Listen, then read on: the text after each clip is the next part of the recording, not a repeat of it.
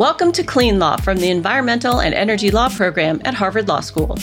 In this episode, our Executive Director Joe Goffman speaks with Sam Ricketts, Senior Fellow for Energy and Environment at the Center for American Progress and former Climate Director for the presidential campaign of Governor Jay Inslee.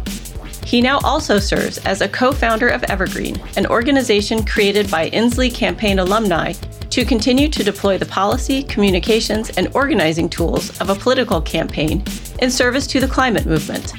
They discuss Sam's experience developing comprehensive climate change policy proposals, how he and his colleagues thought through the problems they had to address, and how to think about the climate change policy proposals recently unveiled in the U.S. House of Representatives and by the Biden campaign.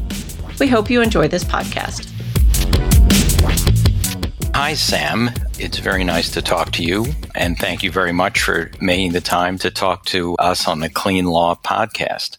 Greetings, Joe. It's a pleasure. The opportunity is a great one, and thanks for having me.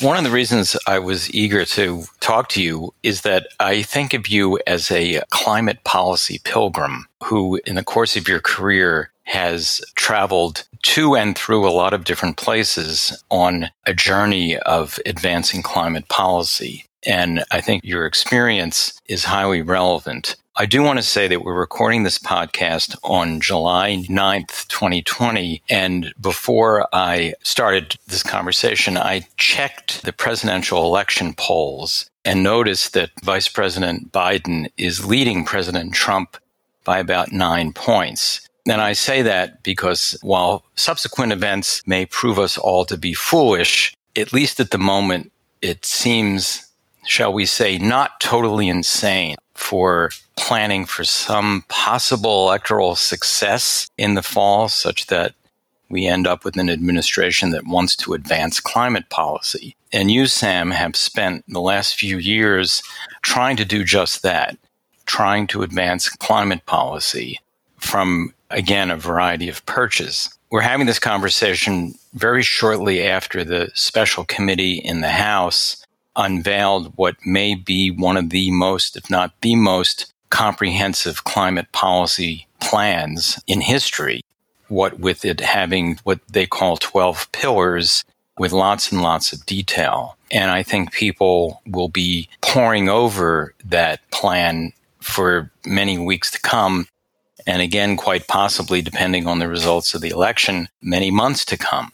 But you have had the experience of being a pioneer or being part of a team of pioneers in putting together a comprehensive climate policy for Governor Jay Inslee when he was governor and for Governor Inslee when he was a candidate. And before the special House committee issued its plan, Governor Inslee, as candidate Inslee, also unveiled a comprehensive plan with lots of details. But one of the things that I wanted to sort of tease out of you was not so much a review of the substantive details in Governor Inslee's plan, but to get your account of how you and your colleagues went about thinking about climate policy and thinking about how to tackle the issue.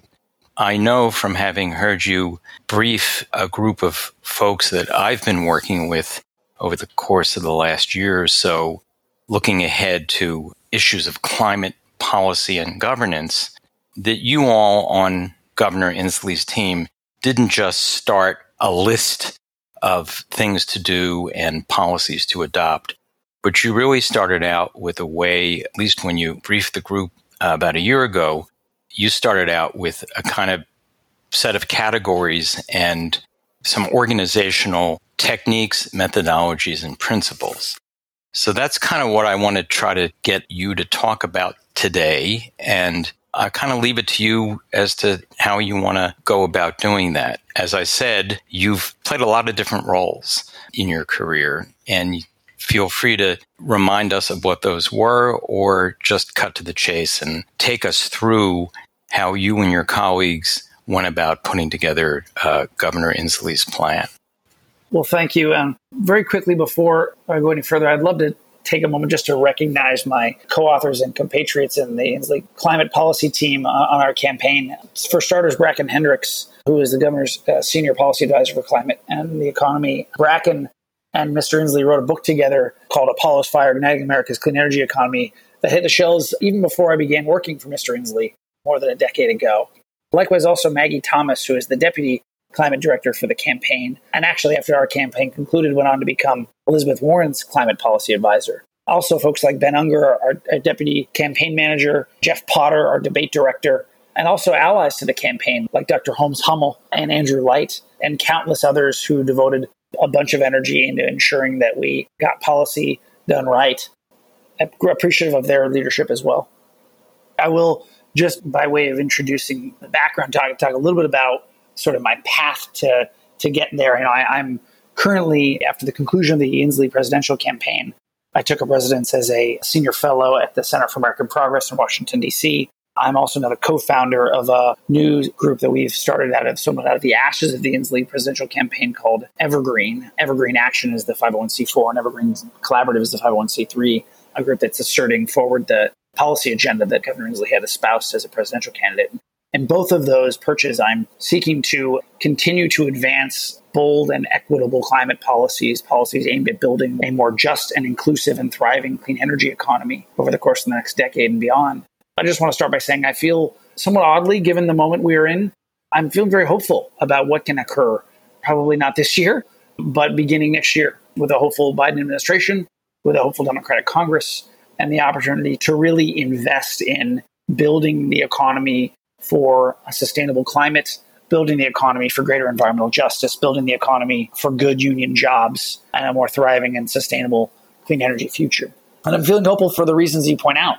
Feeling hopeful because of the way things are looking in terms of the presidential contest. I'm feeling hopeful because of the time that has been dedicated by the House Select Committee espousing the most comprehensive policy plan we've certainly ever seen out of Congress, if not ever seen out of anywhere. I'm feeling hopeful because of the commitment we're seeing from leaders in the United States Senate to saying they want to prioritize action should they get the chance to operate in the majority as the Democratic Party next year. I'm feeling hopeful that the movement is coalescing around a vision for what this should look like. But let's step back, and I'd love to explain a little bit about how we went about building the Inslee Climate Mission Agenda, which we've since repurposed as the Evergreen Action Plan. And in doing that, I'll kind of step back into my experience. As you mentioned, I was climate director for Governor Inslee's presidential campaign in 2019, a campaign that lasted from March 1st until August 20th or August 21st, I believe as it was, before he bowed out of the race and Governor Inslee returned to Washington State where he's running for re-election. Prior to that, I spent 11 different years in a variety of capacities working for Mr. Inslee. I rather like your term climate pilgrim. I got a chance to work for Mr. Inslee in both campaign and governmental capacities as a member of Congress, as a candidate for Congress, as a candidate for governor, as a governor who is engaging with other governors and the federal government in Washington, D.C., and then eventually as a presidential candidate. And in that time, had a chance to advance climate policy or fight to advance climate policy at multiple levels of government across the country. And those experiences led squarely into what became our climate mission agenda that we began writing in the beginning of 2019. Sort of hearkening back to the briefing you gave to the group I was part of at the time, which made such an impression on me, was that listening to you, you could really tell that you had experience in government, working with an elected leader who was also, at the time, the head of a state government. And you were really not just thinking about the problems the way, say, an advocate or a policy analyst would, but really thinking about how to formulate the problem statement and then go about solving the problem in a way that showed your experience with governance. And the reason I'm harping on that is that if there is, say, a Biden administration and or a working majority in Congress for those who want to do something about climate policy, they'll be sort of thinking about the problems in somewhat the way you guys did, which is from the perspective of operating out of a set of government institutions. So I want to make sure that people who are listening to you catch how much of your experience was on the government side of things. Thank you, Joe. That's a very important point. It's a good segue into the task that was handed down, that was given us by Governor Inslee in really the start of 2019 in the winter quarter, before the campaign launched publicly, which was we wanted to write down just how it was the next president of the United States, working obviously with Congress and with other state and local leaders around the country, would need to mobilize the nation to confront the greatest existential threat of our time, and how doing so could actually build a more just, a more inclusive, a more prosperous economy. There has been such an energy that has been pouring out around the country in those fighting for a vision for a Green New Deal, in those advocating and achieving solutions at the state level, the local level, to drive forward a clean energy agenda. But we felt that the time needed to be taken to really put down on paper just what it was that the next president, and at the time we were campaigning to be that eventually that nominee and hopefully that president, was going to do. And we had a chance to dive into a wealth of knowledge, engage with hundreds of experts around the country to set out that agenda. In the end, we wrote what ended up being 218 pages of climate policy that we ended up releasing in 6 different segments, and comprehensively was known as the Inslee Climate Mission Agenda. I mentioned that we've since repurposed it as the Evergreen Action Plan for this new organization that a number of us run in. But to begin at the beginning, in the beginning of 2019, we sat down to do this. We looked across the landscape of climate policy as it exists today, and we looked at where could we find the solutions? What does the solution set look like for confronting this just behemoth of a challenge beginning in 2021? And I'll mention 2 elements of experience that led us directly to this. First of all, immediately prior, I spent 2018 on staff to Governor Inslee when he was chairman of the Democratic Governors Association. His role as chairman of the DGA was to help get Democratic governors elected. But my role as an advisor to him in that time was to help Democratic governors get elected and to support them in their clean energy agendas and any state and local climate leaders around the country who were also looking to get elected.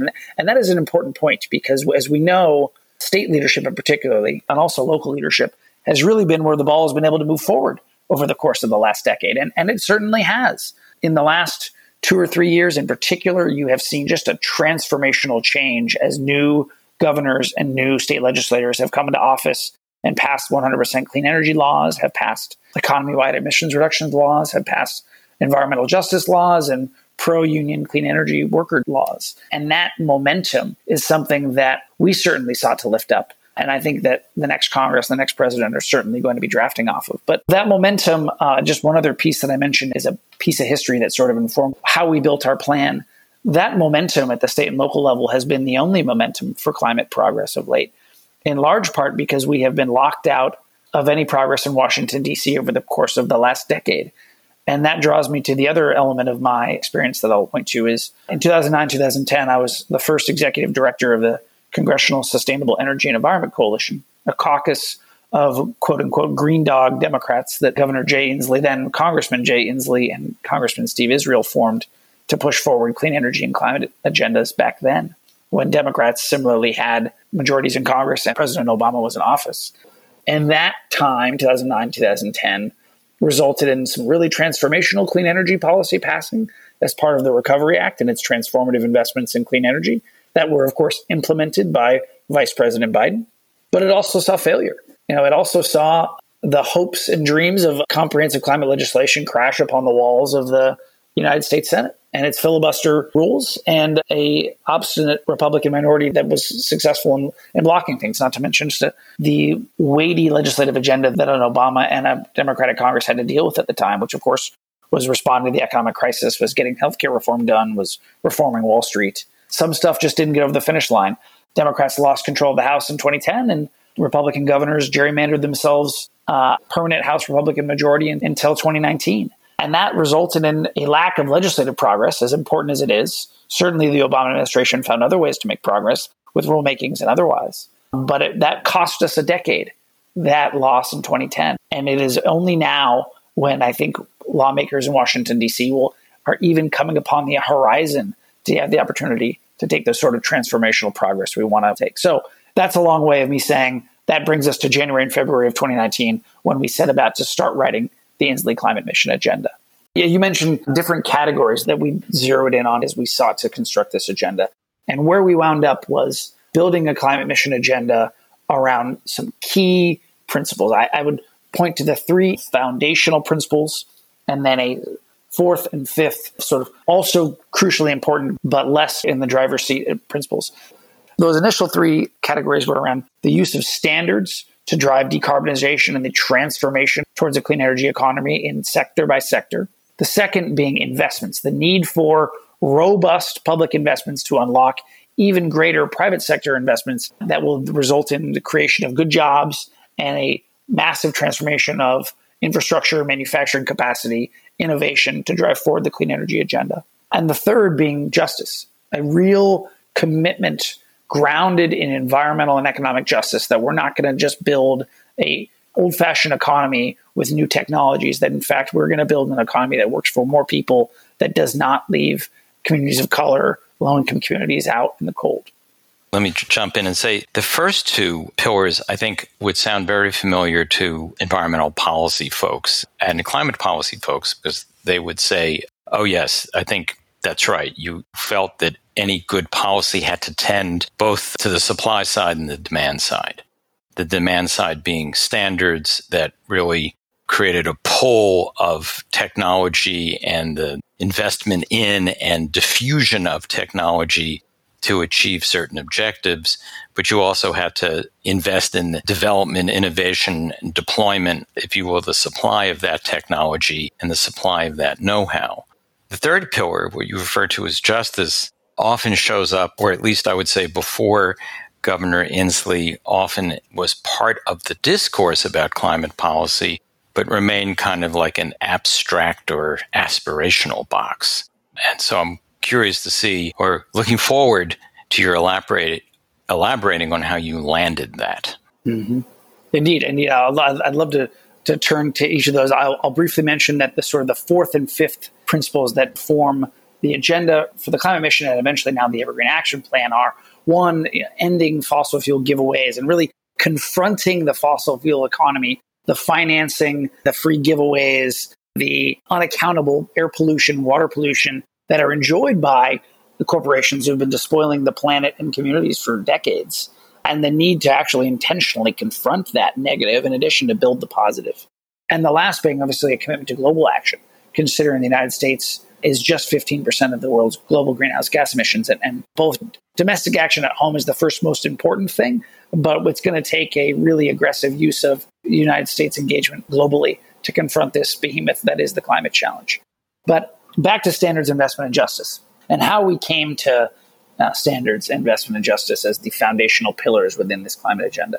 Standards is really derivative of the progress that I mentioned that has been happening at the state and to some extent the local level around the country. If you look at the policies that have truly been most important and most successful in driving forward the growth of clean energy, in achieving sustained emissions reductions, they are not so far policies aimed at pricing carbon pollution. They are policies that are setting specific standards on utilities, on automakers, on fuel producers that require them to achieve emissions reductions or cleaner portfolios over time. The most obvious example here being things like state renewable portfolio standards or energy efficiency resource standards, where you've got utilities being required to meet certain requirements of more deployment of efficiency, more deployment of renewables onto the grid.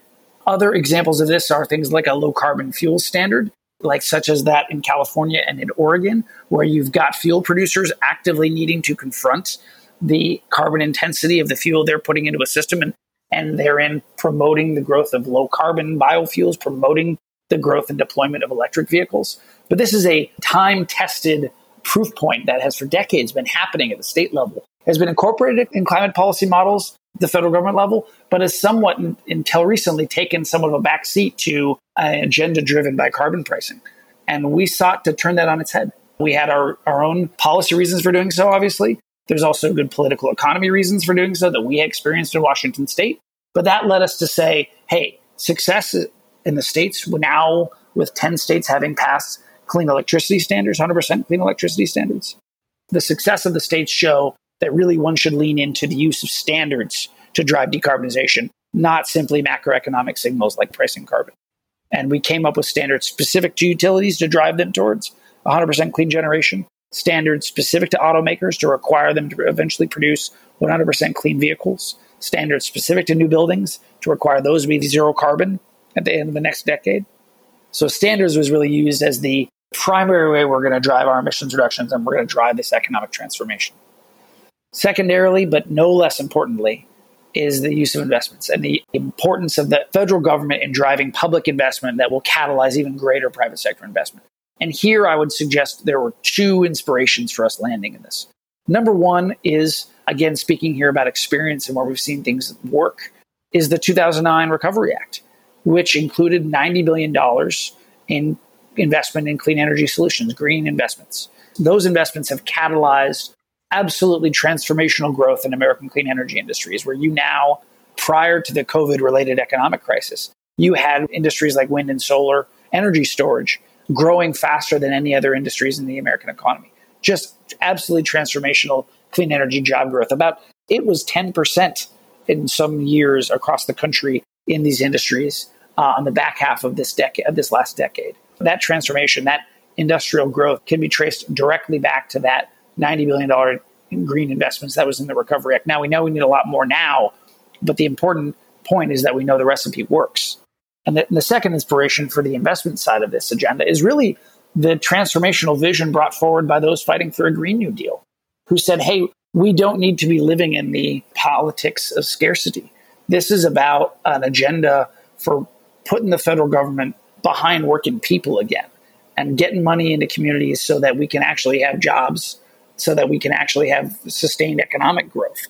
I think the Green New Deal vision that has been championed by folks of the Sunrise Movement really has opened many lawmakers' eyes to what the realm of the possible is here when it comes to the investment of public dollars to drive private sector dollars too in building this clean energy economy. And it's those two things. If you take the success of proven standards in the states and the success of investments from the Recovery Act, plus the vision for a Green New Deal of ambition, those things together line up really well around standards and investment. You add to that the Green New Deal's vision for a more just economy. You add to that the organizing that's been happening in environmental justice communities, fighting and building and achieving their own solutions for community-led growth and development and sustainability. We think you had a really powerful model for what 2021 climate policy should look like. Did you have a chance, in early 2019 when you were putting the Inslee plan together, or when you were reflecting on your previous role supporting Governor Inslee's work with other governors on clean energy, did you have a chance to reflect at all on what it was that brought success when those states adopted those policies and were really able to put them into place? I think you've made a very strong case, which obviously I agree with, that the policies themselves sort of demonstrated that they were first politically workable, that they could be adopted and put into place, and they also delivered outcomes. They delivered the desired outcome more or less, such that the Clean Power Plan, for example, the EPA policy really built on them or rode the wave that they created. But in your travels or in your work, were you able to sort of distill lessons for success for how those states were able to pull those policies off politically that could be generalized or extrapolated to the national level? Yeah. I think absolutely. I think there is a commonality in many of the formulas that I think has become crucial for the path forward. And in fact, that is a big part of the work that I'm doing at CAP, is to take up the lessons from state level progress around the country and impute those onto lawmakers and onto advocates' minds in Washington, D.C., so that folks do gain some national relevance out of that and some roadmap as to how to pursue these solutions for nationwide action. That's important because our colleague here at the Environmental and Energy Law Program, Artie Pesco, did an interview with Leah Stokes, who put out, I think, a very incisive but not always reassuring study of how the utilities responded to some of these state policies. And we know that they learned lessons and applied them about how to slow progress. So I think it's important that those who want to advance climate policy make sure that they understand the lessons for succeeding and advancing progress. Totally. And it's something that's really, I would say, now that we know that the policy progress has to be transformational, it's worth looking across the country at even just the last couple of years at where that progress has been most catalytic and where it has been most transformational. And of course, we know the last couple of years in particular, thanks to the good efforts of the groups and partners that have getting people elected who want to pursue the right thing, the progress that has been just astounding. And you look at Virginia, the first state in the American South to pass 100% clean energy law. Colorado last year passed economy-wide climate program with a number of bills passed by that governor. You've got ongoing progress right now in the state of Illinois around the Clean Energy Jobs Act and transformational progress that could be possible there in the Midwest. Let me offer, although it's specific to the state that I worked with, I was out of the governor's office and not part of that team when the bill was passed, so I feel like I'm not being overly parochial by referring to it. But I think it's an instructive example. In 2018, as you may recall, there was a coalition that got behind a ballot initiative to put a fee on carbon pollution and to redirect those investments into clean energy investments in the state economy and in environmental justice investments. That ballot initiative went down at the ballot because of $32 million spent against it by oil industries. Just an incredible sum, massive expenditure against that ballot initiative, but dwarfed any previous expenditure for or against any ballot initiative in Washington state. But crucially, that coalition came together, didn't stop. It turned its attention to the state legislature, where Governor Inslee decided that he was, much like we did at the federal government level with his campaign climate plan, brought forward a suite of sector-specific policies within the state legislature to confront carbon pollution, but in a slightly different strategy. A clean electricity standard, a clean buildings standard, and retrofit law, clean fuel standard, ZEV standard. Most of these were passed subsequently in the legislature. That happened months after the ballot initiative went down. But it is the 100% clean electricity standard I want to zero in here particularly, because the coalition that was fighting for good jobs and justice as part of that ballot initiative got behind and pushed and helped shape that 100% clean energy law. And so therefore, a robust coalition that included tribal nations, that included economic and environmental justice advocates, that included environmental organizations, and crucially, that included labor unions, got behind this bill. And there are pieces of the bill, the construction of the policy necessarily followed the coalition. And the 100% clean electricity law necessarily requires that utilities invest in energy savings and in growth in disadvantaged communities, which is a crucially important thing for those communities and their advocates. The law also provides for tiered tax incentives that promote construction of renewable energy and clean energy projects that utilize union labor, therefore bringing along and incentivizing the growth of union jobs in a sector that could always use more of them. And so therefore you got labor unions backing that bill. And I think that marriage of justice advocates, of green organizations, and of worker organizations, labor unions, working together to advance a progressive climate vision of that nature resulted in swift success in Washington state's legislature, and we know is being implementable. Like, for example, we know there are already clean energy projects being developed in Washington state that are turning to looking at unionized labor, which has not generally been how many clean energy projects have been constructed around the country. We know that environmental justice advocates are feeling that the laws that are being passed, that have been passed in that place, have been advancing the ball. So that sort of progress, which we saw elsewhere, you look at Colorado, you had the Colorado AFL-CIO get behind that bill. You had environmental justice advocates get behind the transformational progress they were able to make there. There is a formula here amidst that mix of advocates and organizations and constituencies in particular that we at the Inslee team feel is a powerful model to replicate in other states and replicate for national action. After the legislature did its work, how much was left to do on the implementation side? How did that go? And did the broad-based coalition you described remain mobilized during the implementation process? Oh, it's an excellent question. I mean, the implementation, I don't speak too soon. It's a multi-year and eventually decadal law that is actively being implemented, and pieces of it are coming forward. And yes, the advocates have had to stay engaged in implementation, and indeed they're going to need to continue to stay engaged. And as you know, in implementing a law, just as in writing and advocating for it, fissures can occur in how things can get implemented.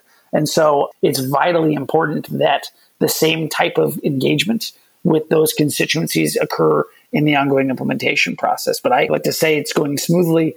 That said, there are always warts and there's still just unresolved questions. And that's a really crucial thing, Joe, to point out in how the federal government's going to need to do its work, because we need to see just an absolutely transformational agenda begin to take shape in 2021 to drive real emissions reductions and real economic transformation for this challenge. And it's going to require not just writing a law or writing a regulation, but an ongoing community-engaged constituency and ultimately successful path for implementation. One of my perennial anxieties or observations is that the private sector, not least of whom are the fossil fuel interests, for all intents and purposes, are permanently mobilized. That's part of their day job. It's not often the case that elements and the participants and the partners in the coalition you describe have or are able to maintain the same level of permanent or durable mobilization. And it's very often the case that it's in the implementation phase that it's not just that the policy underachieves what was intended or designed into the legislation, but that the private sector interests remain mobilized, play a huge role in the implementation phase, and often don't meet with anywhere near the energy or mobilization of the coalition that drove the legislation through. So I'm wondering whether you've had any experience or you observed any others who've had the experience in overcoming that problem, overcoming the imbalance during the implementation phase that seems to plague the ability of progressive clean energy legislation to reach its goals. It's a really important point. I mean, here, I think I would say a couple of different things. One, in the success of states in implementing things like renewable portfolio standards, which of course extends back now for decades, or even air quality regulations, clearly shows where fossil fuel industries or other interests have inserted themselves and gotten an outcome that maybe wasn't originally intended by the legislation or by the advocacy who was fighting for the change they originally achieved at the policy level, but was essentially changed in implementation. That said, those examples also show that a sustained and committed advocacy community can continue to make those laws effective, can fight off efforts to weaken those laws. I mean, we saw that in Washington State with the RPS and the ERS that were passed in 2006. Some utilities consistently tried to weaken over time, but that a sustained advocacy community to achieve that vision at the ballot in 2006 was able to engage and to defend, and actually now, 14 years later, to actually make much stronger. So I think there's bright spots. The danger you present is clear and present.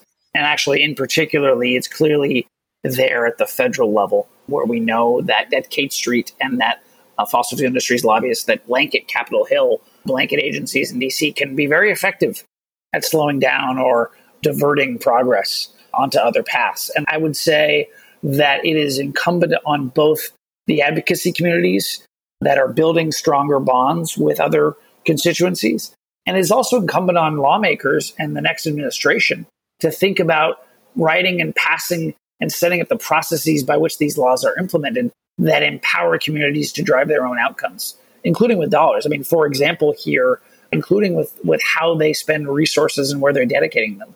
By empowering and building capacity inside communities, you can empower those groups not just to benefit from the end goal of a policy, but actually to engage with it, to shape it, to make it stronger, to make it more aggressive over time. This is a crucial point that you're alluding to here. It's not all just in getting 218 and 51 votes. It's in a sustained years-long implementation process. Well, that may be a good sort of way to cycle back to the third pillar of the Inslee Plan, the justice pillar. Again, the first two pillars, the standards and the investment, I think by dint of experience and intuition, it's easy to see how that would have been, if you will, easy to really flesh out. But in so much discussion about climate policy, the justice piece remains more abstract, it remains more aspirational. How did you make it real as part of the Inslee Plan? It's a good question, and you're very right. As you alluded to earlier, the components of standards to drive outcomes, the experience of investments to drive policy outcomes, those are well understood in policymaking, and especially in environmental and energy policymaking. A commitment to justice, environmental justice, economic justice, racial justice, is not as intrinsic in these areas of policymaking, indeed many areas of policy. And so we did have a harder time. We didn't automatically get a chance to look at a certain state and say, oh, you've got a standard of X outcome by X time, or you've constructed a certain tax incentive or certain investment program to achieve X angle. We didn't have that same playbook. And we intentionally sought to go out and listen to people and hear about what are those solutions that are being furthered. In many places, in most places, they are not making the same sort of progress on justice as is going to need to be achieved at the federal level and really across the country. But there are really, really powerful examples of success, or really, really powerful examples of failure, or of where things are happening in the wrong direction that themselves portend really important changes that are going to need to be made. So we actually took the longest of these plans. We took a good long while bringing this one forward as far as the sequencing of our plans. I mentioned that we had these 3 killers that informed our plans, and that we had 6 different eventual plans that came out. Our first plan that we released in May of 2019 was around standards. The second was around investments. But the third was around international action. The fourth was around turning off the tap with fossil fuels. It wasn't until late July, in a visit to the 48217 zip code, one of the most polluted in Detroit and in all of Michigan, that we released our environmental justice plan. And that's because we were taking the time to visit with people and with advocates around the country, with community leaders around the country, to learn and to construct this plan very carefully. I would say, again, here too, we looked to progress being led by communities and by states. We built it around some key components. Number one, you've got to recognize and you've got to confront the overwhelming disparities in pollution and in adverse environmental outcomes happening in some communities versus others. And the first step in doing that is understanding that that's the case, and understanding why. And the third most difficult is actually stopping it.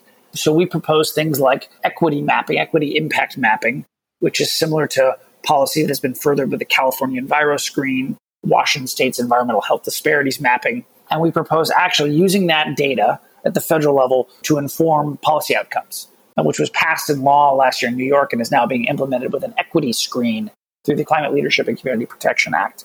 So that's that first segment of what was our EJ plan, our Community Climate Justice Plan, I should say. By the way, that was one of the perhaps less well noticed, but one of my personal favorites of the Inslee Plan. Just saying. Thanks, Joe.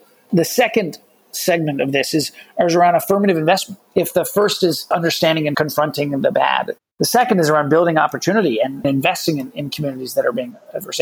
One must recall, we're not just talking about more air and water pollution, although that is clear as day, impacting certain communities of color, low-income communities. We're also talking about decades and legacy of redlining, a lack of generational wealth. We're talking about a lack of governmental investment and likewise private sector investment. And we've got to be building economic opportunity in disadvantaged communities just as much as we need to be confronting the pollution that is being allowed to harm them. So we found ways of targeting both within the existing programs that we're talking about. How much do you invest in clean water infrastructure?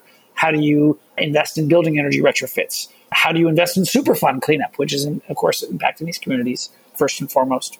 But we also look for ways to set constructs where you actually intentionally target dollars into those communities. And here, too, we found inspiration in New York State's Climate Leadership and Community Protection Act, which requires the state to devote 40% of its green investments into disadvantaged communities, which we found is a number that, similar to Washington, New York State, actually imputes well across the entire country. For example, 40% of Americans are people of color. You've got income disparities that closely match that number. We figured that is actually a good target.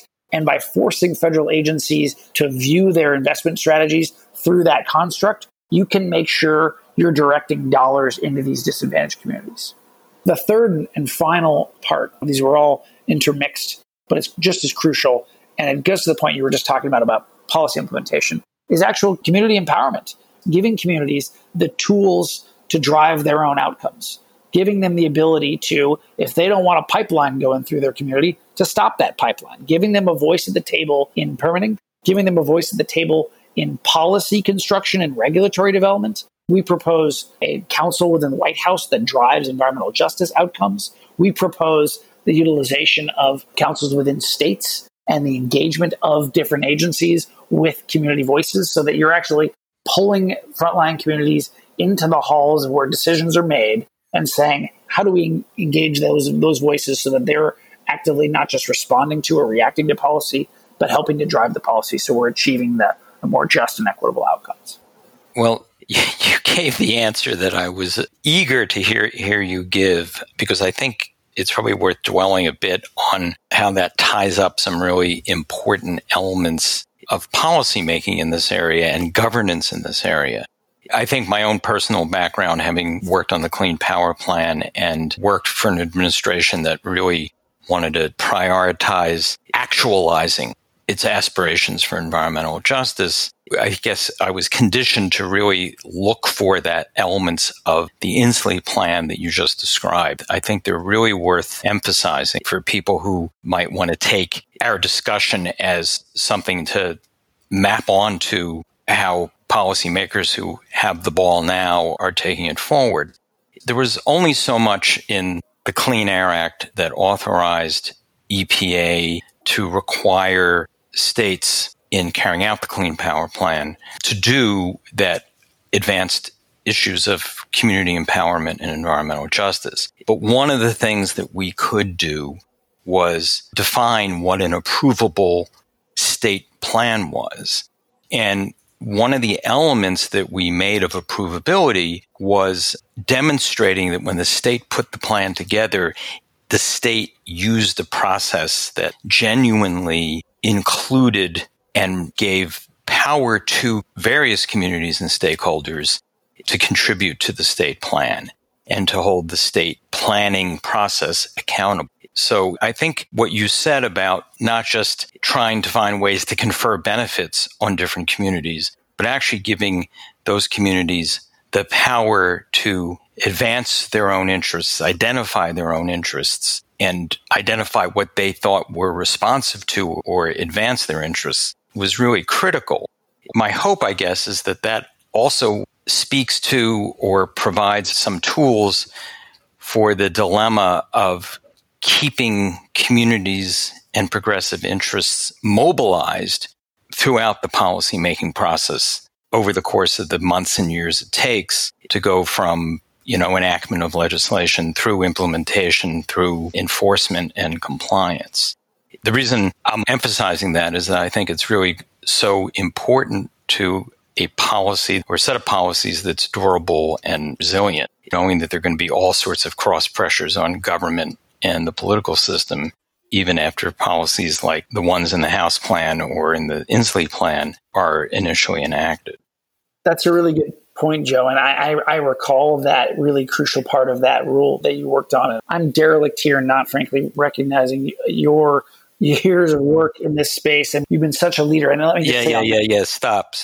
But that rule in particular, that's actually a very good point. I mean, the lessons we have learned over the course of the last decade and things that have come to pass and not at the federal and state level, local level, again, inform the thinking I think all of us have around this space. And that is another example within that rule of a step forward that has informed this work. And furthermore, the Clean Power Plan, but for its eventual legal fate, as you know better than I, did so much to compel utilities to approach their work and their book of business in a different way than we have now, and frankly, state regulators in their work. The implications of what that rule has kicked off has already been transformative within the power sector.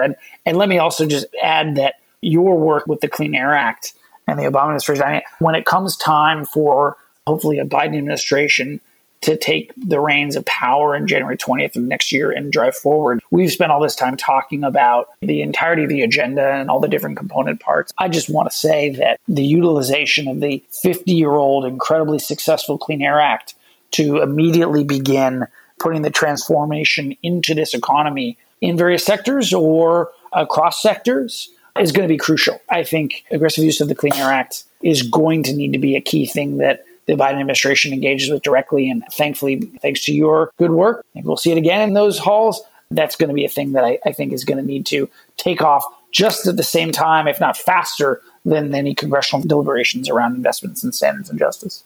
Thank you for the kind words.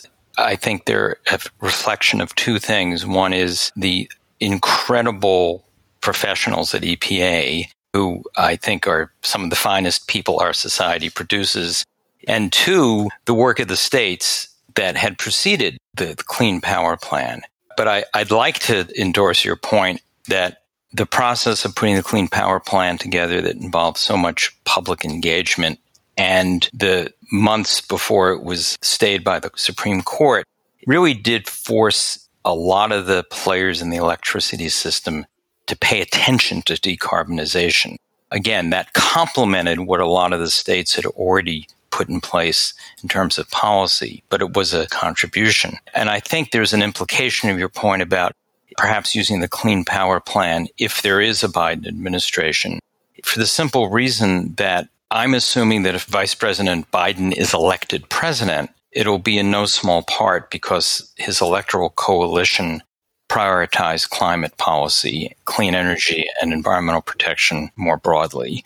And using the legal authority of statutes like the Clean Air Act that are created for the executive branch is something that's in, if you will, the immediate control of an incoming administration. And so while I think there's every reason to continue to prioritize legislative and investment and spending initiatives for the medium and long term, as your comment implies, it's something that a new administration can start doing right away to, let's say, help smooth the runway for these broader policies. Not to put words in your mouth, but I think that's one of the virtues of an incoming administration using, shall we say, an all of the above approach to the policy toolbox, if not to sources of energy. That's fair. That is fair. I could join you there. You've been really generous with your time, and so I'm going to ask you to set the agenda for the remaining time of this discussion. Any other wisdom from your experience that you want to share before we wrap up? Well, I'll start by just saying thanks for having me on. It's been a real pleasure talking with you over the course of this time together, and I look forward to when our paths will cross next. I will just conclude maybe by speaking to the need for real prioritization or an action on this. You referred to the electoral coalition that will hopefully carry Vice President Biden to victory in November and to the start of a new administration, and hopefully a new Congress that's going to be willing to prioritize climate action. And we have also talked about policy plans that have been written and brought forward, both the Inslee Plan and others like the House Select Committee report. I'll just end by alluding to a crucial principle, which is around prioritization. Governor Inslee always reminded us that it's not just about having the best ideas or the best thought through policy plan or even a robust coalition to go advocate for what you want to do, unless you have leaders who are really willing to say, this is going to get done because I'm making it a priority. You may as well have nothing. And so I think for all of those who are thinking about climate policy, for all those who are working in climate advocacy, it's incumbent on all of us to really scratch and claw and kick our way to ensuring that this is a top priority on the agenda for a future president, for future leaders of Congress. As Jay Inslee would say, if it's not job one, it won't get done. We have seen legislative efforts in the past get deprioritized and didn't get done. And so I will conclude by saying we've come a long way over the course of the last decade and otherwise in our policy thinking, in our coalition building. And now it's time to all work together to make sure this is on the agenda and it gets done. Your comment, despite the fact that it would serve as an excellent conclusion for this interview, really created a temptation for me to ask one more question. Sure, please. You're absolutely right. This particular policy challenge has got to be more than just a box-checking exercise. It really does have to be something that the president prioritizes. And I would certainly argue that in parts of the first term and all of the second term, President Obama really kind of modeled how to prioritize climate policy, at least within the executive branch. And I have to believe that his vice president, Joe Biden, really would reflect that if he becomes president. But have you had any opportunity to think about how the kinds of actions that would constitute a robust climate policy would fit into and potentially be responsive to what's clearly going to be a dominating imperative next year, regardless of who's elected president, which is dealing with the COVID-19 pandemic and dealing with the economic devastation that pandemic has created and in all likelihood will continue to create between now and early next year? Mm-hmm. It's a really good question. And I think it's actually more easily answered than one might think. But it's something that we all need to spend our time over the course of this year making sure is clearly understood in every hall of power, which is a response to the economic crisis that, hopefully by then we are past the worst of this devastation and when it comes to the actual health pandemic, which is a travesty of a failure in the federal government unlike any we may have ever seen before, which is really saying something. But the economy, as you mentioned, will likely still be in a very difficult place. It is fortunate for us that the tools to confront the economic crisis we find ourselves in can be the same tools we use to build a more just and thriving clean energy economy that actually confronts the climate crisis simultaneously. That this is about getting back to the principles we were using, right? This is about confronting justice and disparate health impacts in addition to environmental impacts, because we know they're related. This is about standards to provide accountability on the economic actors in that space who are actively making things like climate change worse. But crucially, this is about investment.